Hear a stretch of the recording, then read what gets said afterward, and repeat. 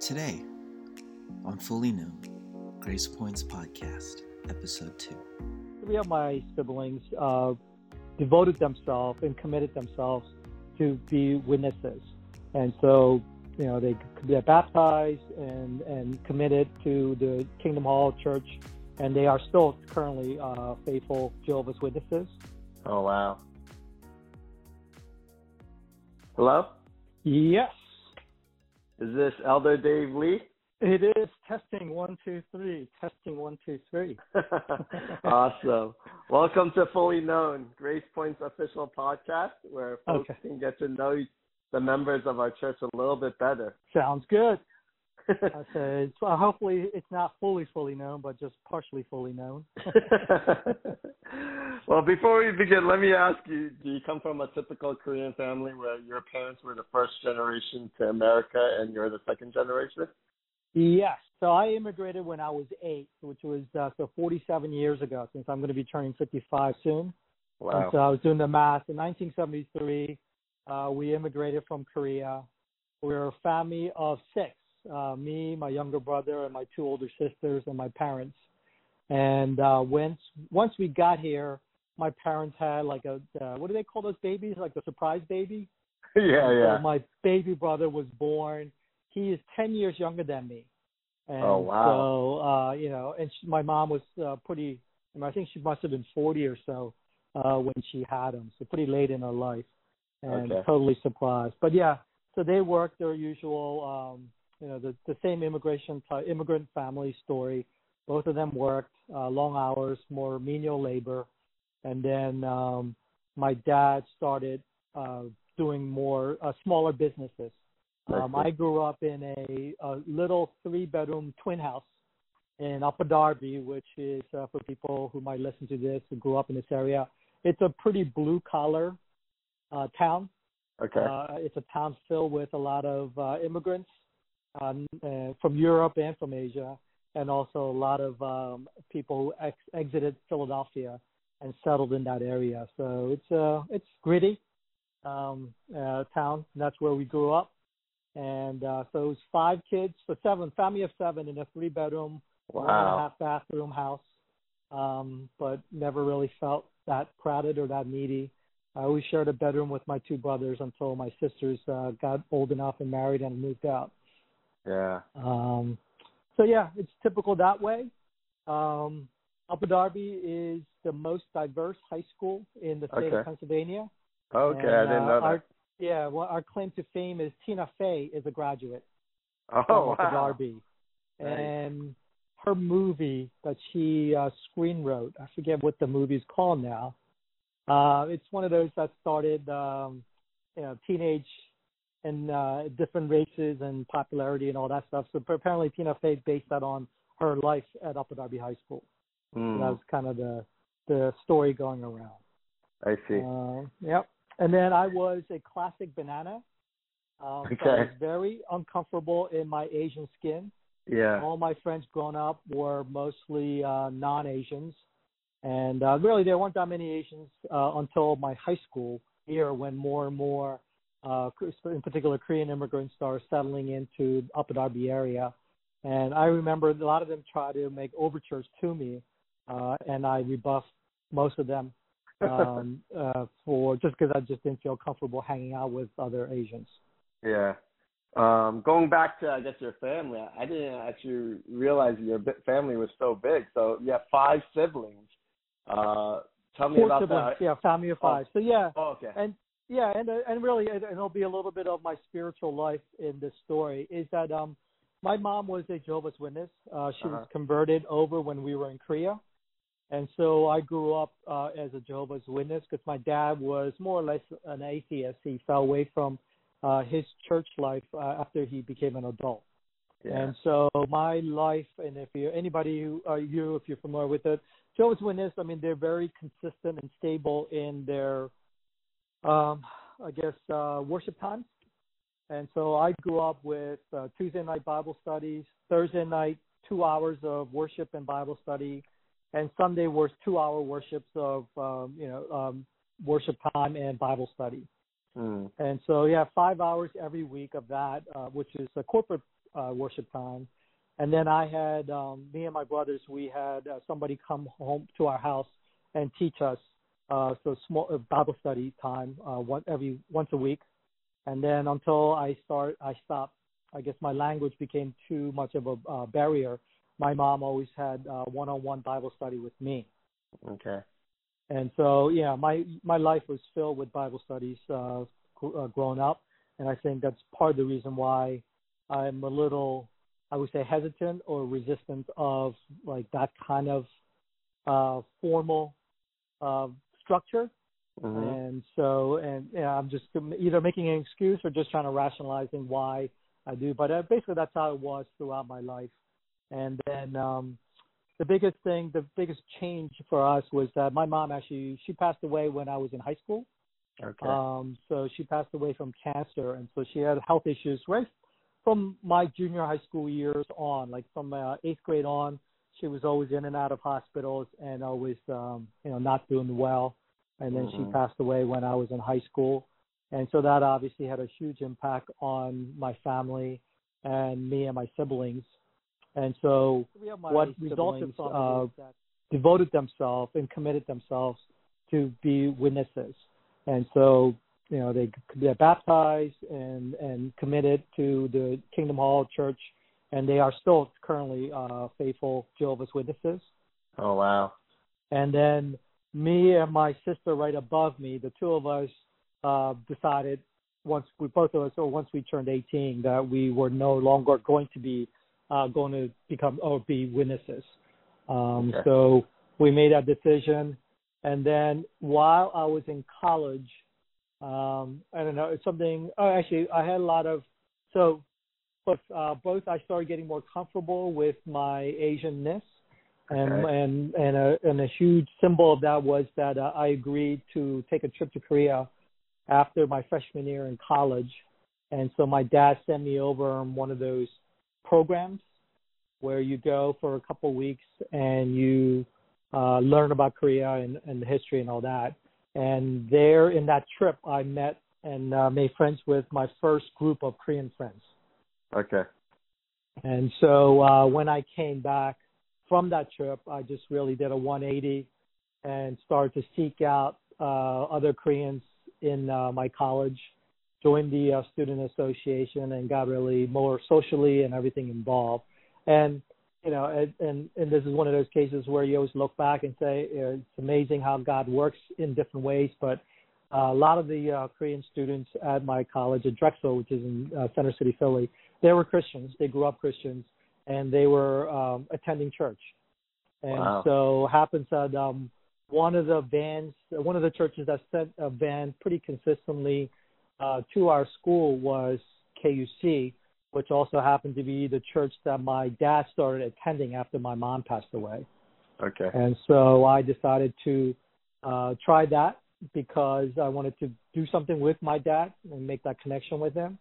So I started attending, not understanding the gospel, not understanding, I just thought it was just another Jehovah's Witness type of church setting. And just went through the whole process of learning the gospel, understanding the difference between the good news versus what Jehovah's Witnesses preach and their doctrine, and how freeing it was, I guess, because that was one of the things. A Jehovah's Witness doctrine is very work-based, and of course the gospel is not. And so, understanding and really, I guess, grasping the idea of free salvation, of being something given so freely, was really a aha moment, and really opened my eyes to why what a difference it was to be a Christian. Yeah. Well, that's awesome to hear, because I know a lot of those trips back in the day, like when people went to Korea, they said it's supposed to be educational, but most people went and they drank and they partied and they just had a crazy time, from what I hear. But it sounded like no, it was all that. Yeah. Oh yeah, it was all that. I think 2 of the girls came back pregnant. Oh my goodness. And yeah, it was. I mean, I was one of the older ones because I was actually a sophomore in college. Most of the other kids were freshmen, entering freshmen. So you can imagine they had freedom, and it was, in a country like 24 hours or 12 hours away from home. Yeah. And no responsibilities, and probably most of them had, a pocket full of money because their parents and whatever family they had in Korea were giving them money hand over fist to say, hey, have a good time. Yeah. Yeah. So yeah, it was pretty crazy. Like I said, for me, it was really eye-opening experience. Besides all that, because I realized that I had so much more in common with Korean Americans. Yeah. Than not. Until then, Sure. I really resisted the idea of that. But once I went over there, let my guard down, and actually started talking to them and understanding their life story and realizing how similar it was to mine, I really felt comfortable. Yeah. Yeah. That's great. Yeah. Now, what's the dynamics like between you and your three siblings that decided to commit to Jehovah's Witness? Because I know the dynamics. A lot of homes have dynamics of non-Christian Christian, right? Which I think that's more usual. But like to have a whole other faith of a Jehovah's Witness versus a Christian, what's that like during Thanksgiving, Christmas, and even your regular interactions with your siblings? Yeah, I would say more separated, and some of the dynamics or conflicts that you're envisioning doesn't happen because Jehovah's Witnesses do not celebrate any holidays, and so that's really one of the reasons for the separation. Simply because when the rest of the world has a reason to get together and make that connection, as the witnesses, they don't participate. Birthdays, New Year's, all that kind of stuff, all those kind of celebrations and excuses for families to get together, they do not observe. And so in that way, it's very peaceful. But in the other way, you can imagine it's very distant because we just don't have, between the normal holidays and reasons to get together, if you don't get together on those days, then you have to carve out time during the other days and weekends and weeks and months, and we just never got into any sort of rhythm. Yeah. So even between the three of them, so my oldest sister, who is 10 years older than me, so imagine, she's 65. She came over when she was in high school, so she's very Koreanized, and she attends a Korean-speaking Kingdom Hall. Okay. And her husband, she actually was, it was like an arranged marriage. He came directly from Korea when he was an adult. So both of them are just much more Koreanized than the rest of us. Yeah. And then my two younger brothers, there's such a huge age gap. My younger brother is 2 years younger than me, so he's 12 years younger than her. And then my baby brother is 10 years younger than me. Yeah. So there's a 20-year gap between them. So even though the three of them are witnesses, they definitely travel in different circles socially. Yeah. And all that. And then just to add another twist to it, the brother right below me, the one that's 2 years younger than me, he and his wife really wanted to be missionaries for the witnesses and missionary in the Spanish-speaking world. And so they devoted themselves to first learn the language, and then they self-financed themselves to go on missions to Dominican Republic multiple times, and then they went to Chile and stayed there for a couple of years trying to establish, become a full-time missionary. Wow. And all those times they weren't able to maintain it, mostly through health reasons, because of my sister-in-law's health reasons, so they always had to come back. And because of our health reasons also, I think the Jehovah's Witness, like the corporate headquarters, they have a training camp and everything, and they were not ever accepted as full-time missionaries. So they try to do it on their own. So then that way, so they go to, I think, a Spanish-speaking Kingdom Hall. Yeah. My baby brother goes to the standard English-speaking Kingdom Hall. So between the three witnesses, they attend three different speaking Kingdom Halls. Yeah, and Korean, Spanish, and English, right? Yeah, so even among themselves, they don't get to see themselves a whole lot. And so the sibling I'm closest to is the sister right above me. She's 3 years older than I am. She lives in Boston. And so she had her own cancer scare when she was in her 40s. And that made her much more receptive to seeking, I guess, even for her, she's such an intellect. So she's more like spirituality more than faith. Okay. But her and her husband, who is who grew up a devout Catholic and then disavow themselves.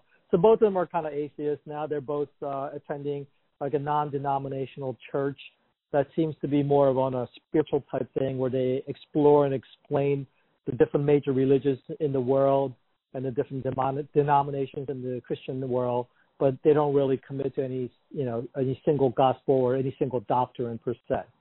Yeah. So that's the sister that I'm closest to. Her kids, 3 kids, and my kids are close, and we try to spend time together, if not on the holidays, at least like visiting each other and spending time together. Oh, wow. And there's a small connection. Some of the people, if they listen to this, Jane and Nudie.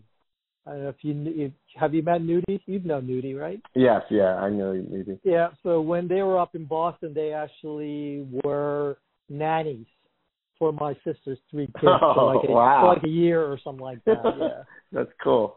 Yeah, so there was some connection that way. Yeah, small world, right? Yeah, exactly. Yeah. So I guess as you're kind of growing in your faith and, providentially God was working and you go to Korea during your college years, you come back. So when you finished up with college, what were you majoring in college and what did you graduate with? So I graduated as a mechanical engineer. That's my first job was as a mechanical engineer working for the city. Okay. And I worked there. I eventually got away from mechanical engineering or engineering in general. I didn't enjoy it. I didn't think I was that gifted in that. And so when I had a chance to transfer within the city to more of a business utility manager type role, I did take that chance and switched over. And so I eventually ended up in the Municipal Energy Office was the title of the office. It was a newly formed office, and the responsibility was to keep tabs on all the utility usage and costs of all the city facilities. And so that was my job with the city my last job with the city. And then after my 10 years was done and I was vested as a pension, I decided to start looking around for other opportunities. And again, God opened the door in that my counterpart, the person who was my PICO representative, had recently gotten promoted, and apparently they couldn't find a person to fill his position internally. And so he was trying to help them find an external candidate. And he approached me and asked me if I would be interested. And so I went through the interview process and got hired to replace him. And so literally I went from one side of the table to the other side of the table in representing. So I had a huge advantage because I understood and knew the city accounts very well. And then other than adding on more accounts, like I used to manage University of Penn, Temple, all the major universities in the city and all that kind of. So I added all that in addition to the city of Philadelphia. But just understanding the city of Philadelphia gave me a huge advantage. Yeah. And then I think, obviously you and I met when I was still with PICO. So I worked there for 17 and a half years. So that's almost 29 years of my career, between 11 years in the city and 17 and a half years in PICO before I was let go by PICO. So that's been really my career. I've never really been that ambitious, good or bad. I just never had that burning desire to be overly successful. Yeah. I always felt I was very blessed with the PICO job because, it gave me a lot of opportunity to care for my kids and be part of their life as they were growing up, just because the job was so flexible, number one. And then number two, I'll be the first one to admit that I was very comfortable and I knew that job pretty much inside and out. Yeah. And so there was really rarely a time where I needed to spend a full 8-9 hours of a workday to do my job well, just because I was good enough that I could do it in a shorter period of time. And so having 4 kids, having Helen after she, went through law school, started working at law firms, and having to put in the kind of time that she had to put in to really just keep up with that career. I felt very blessed to be in a position where I could help her or help the family, really be there for them and do that. So, and then I was only just starting to get a little more ambitious about my career with PICO in that because the kids were all grown. I thought it was time for me to kind of stretch my wings. And I also thought that it was almost like, doing a disservice to some of the gifts that I've been given by God, to be so comfortable and so unambitious about myself. And so, I started out with the idea like I wanted to do something more with what my gifts and do, and be better at what I was doing. And so, but the rest, as you know, is history. Yeah. So unfortunately, didn't work out the way I thought it was going to work out. And it is kind of a lot of the messages I hear about how God in his, his timing is perfect, but he may not, it may not, definitely isn't going to be what you think it is. Yeah. And so, I think my recent, challenges with work and everything else is a testimony for that. But I still feel God's presence and his hand in the things that are happening. And so, I think that's one of the reasons why I don't get too resentful, I guess, or too caught up in what's happening. And I just try to roll with it. And I feel like in the end, it's, I'm going to look back, 10 years from now, and I feel like I'm still going to see the blessings of this time period in my life and really see it as what it is, which is, just God working with me and through me to really help me and others grow, I guess, in this time period. Yeah, I remember even growing up for myself, like, one of the things our parents, especially immigrant parents, they don't give too much direction about career path and, like really seeking out your calling. What are you gifted? What are you called to do that God wants you to do? And so a lot of it is trial and error. It's kind of like what you were sharing about how you first started off with mechanical engineering and that wasn't your thing, Yeah. And so it's funny how like a lot of us, we end up with career changes like later in your career and whatnot. But following the Lord's leading is definitely encouraging that you have that kind of attitude. Cool. Yeah. One of the things that's interesting about being an elder too is I remember my closest friends, they were going into ministry, full-time ministry, but I always thought I was called to be a ruling elder. And I was going to live that. And I was going to live that life of corporate, and then really serve the church at the same time. And so I remember trying to follow that path and how much work it was to work corporate, but then to put in so much time serving the church. Yeah. And so I guess my question to you is that how do you balance that in terms of being a ruling elder and serving in all these different capacities, as well as working the corporate life? How has that been? I would say it's been, what I try to do, and I try to remind myself, or I kind of live it as, like Paul has said about, it's a marathon, it's a race to endure. Yep. I think that's one of the, dangers or pitfalls of Christian life, or the biggest challenge of being a Christian, in my opinion, is the longevity. I think it's great to have like a good 10 years, a good 15 years, but it does wear people out, and people change. And so I've seen that in my lifetime, I guess. Yeah. So I try to keep that in my mind even as a ruling elder. And so I try to make sure that I balance, my church duties and functions with family and with work. And I think it helped because, like I said, I'm not overly ambitious at work. Yeah. And so it was easier for me to balance the three things in my life that I thought I needed to balance. I see. And so that's why, it still doesn't. And you see me. I'll volunteer for InReach. I'll volunteer to do greeting tables. Because those are things that are within my gifting and my strength, and I know I can do it, and it's not taxing. And so I try to make sure that I make myself available for things like that.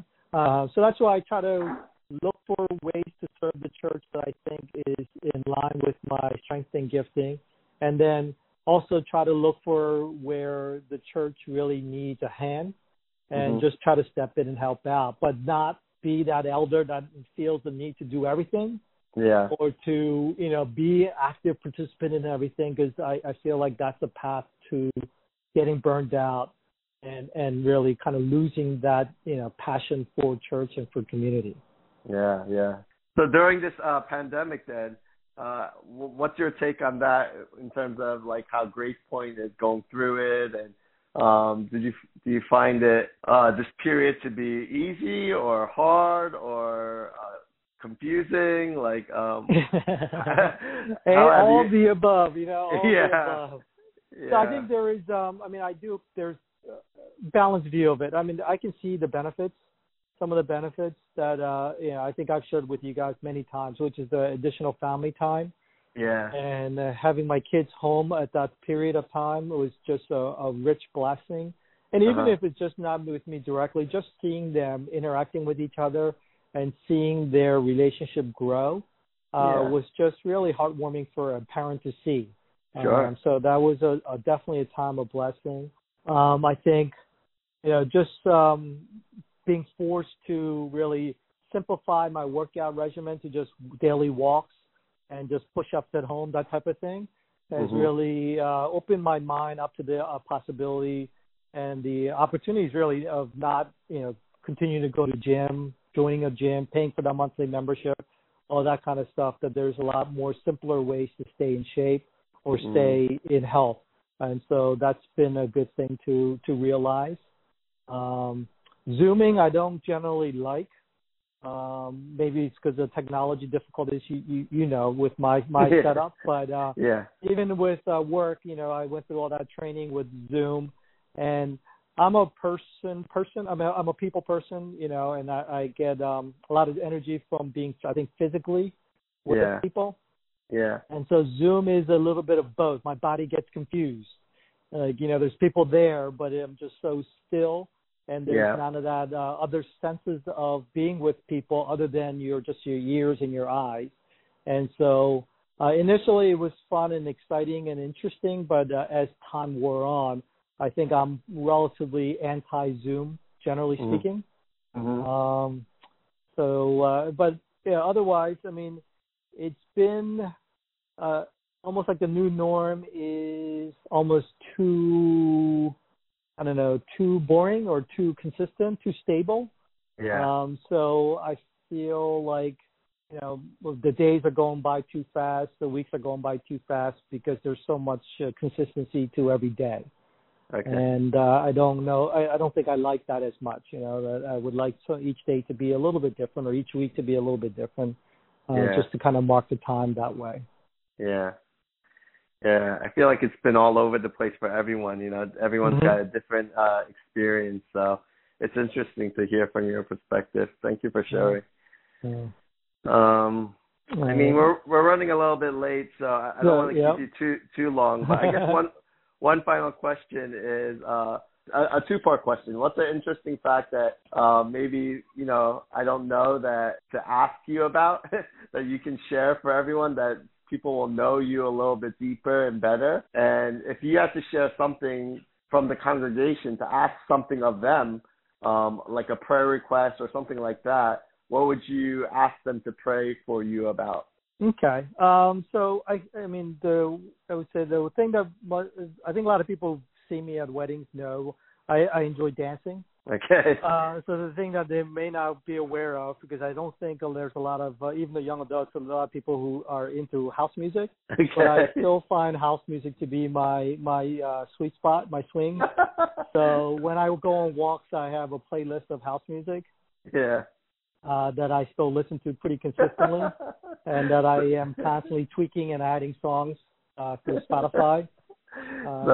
People usually dance to it, but you walk to it. Yeah, I walk to it. Yeah, it was funny when I was listening to Spotify and looking for more songs to add, and Sabrina was with, I was upstairs, and she thought it was so funny because she said, I only listen to music like this when I'm drinking and out with my friends. My dad listens to this while he's walking. But that's funny. Yeah, I do really enjoy it. It really pumps me up. It gives me a surge of energy. Yeah. And so I do miss going out and just dancing, going out to a club and dance. So I haven't really done that. The only thing I've done is at weddings, but we really haven't gone out because I feel self-conscious because obviously I'm so old. I do really enjoy it, and I would love to just go and do something like that. Prayer request is really kind of what I touched on already. I do feel, the years of my walk and my faith it's been long, but I still feel like I have a lot of time to go. Yeah. And I would just pray for that I would stay consistent and constant, and that I would continue to lean on God and to just continue to rely on Him. So that, when I look back, I feel like, like people celebrate their wedding anniversaries. I want to really feel like I've really felt God in my life throughout, since the time He finally really introduced me to the gospel in my early 20s, and to now, and then to going forward. And I think it's going to be, I would be feel very blessed and very just live the full life if I can look back and see that as my path in life. Yeah. And I don't have, I'm unsure, because like I said, I've seen people lose their faith or just get burned out or just get almost bored with it and go through the motion. And so I hope not to be like that, but you don't know. So the human heart is a very tricky thing, and so my prayer request is that I would continue to keep my faith and to stay faithful myself.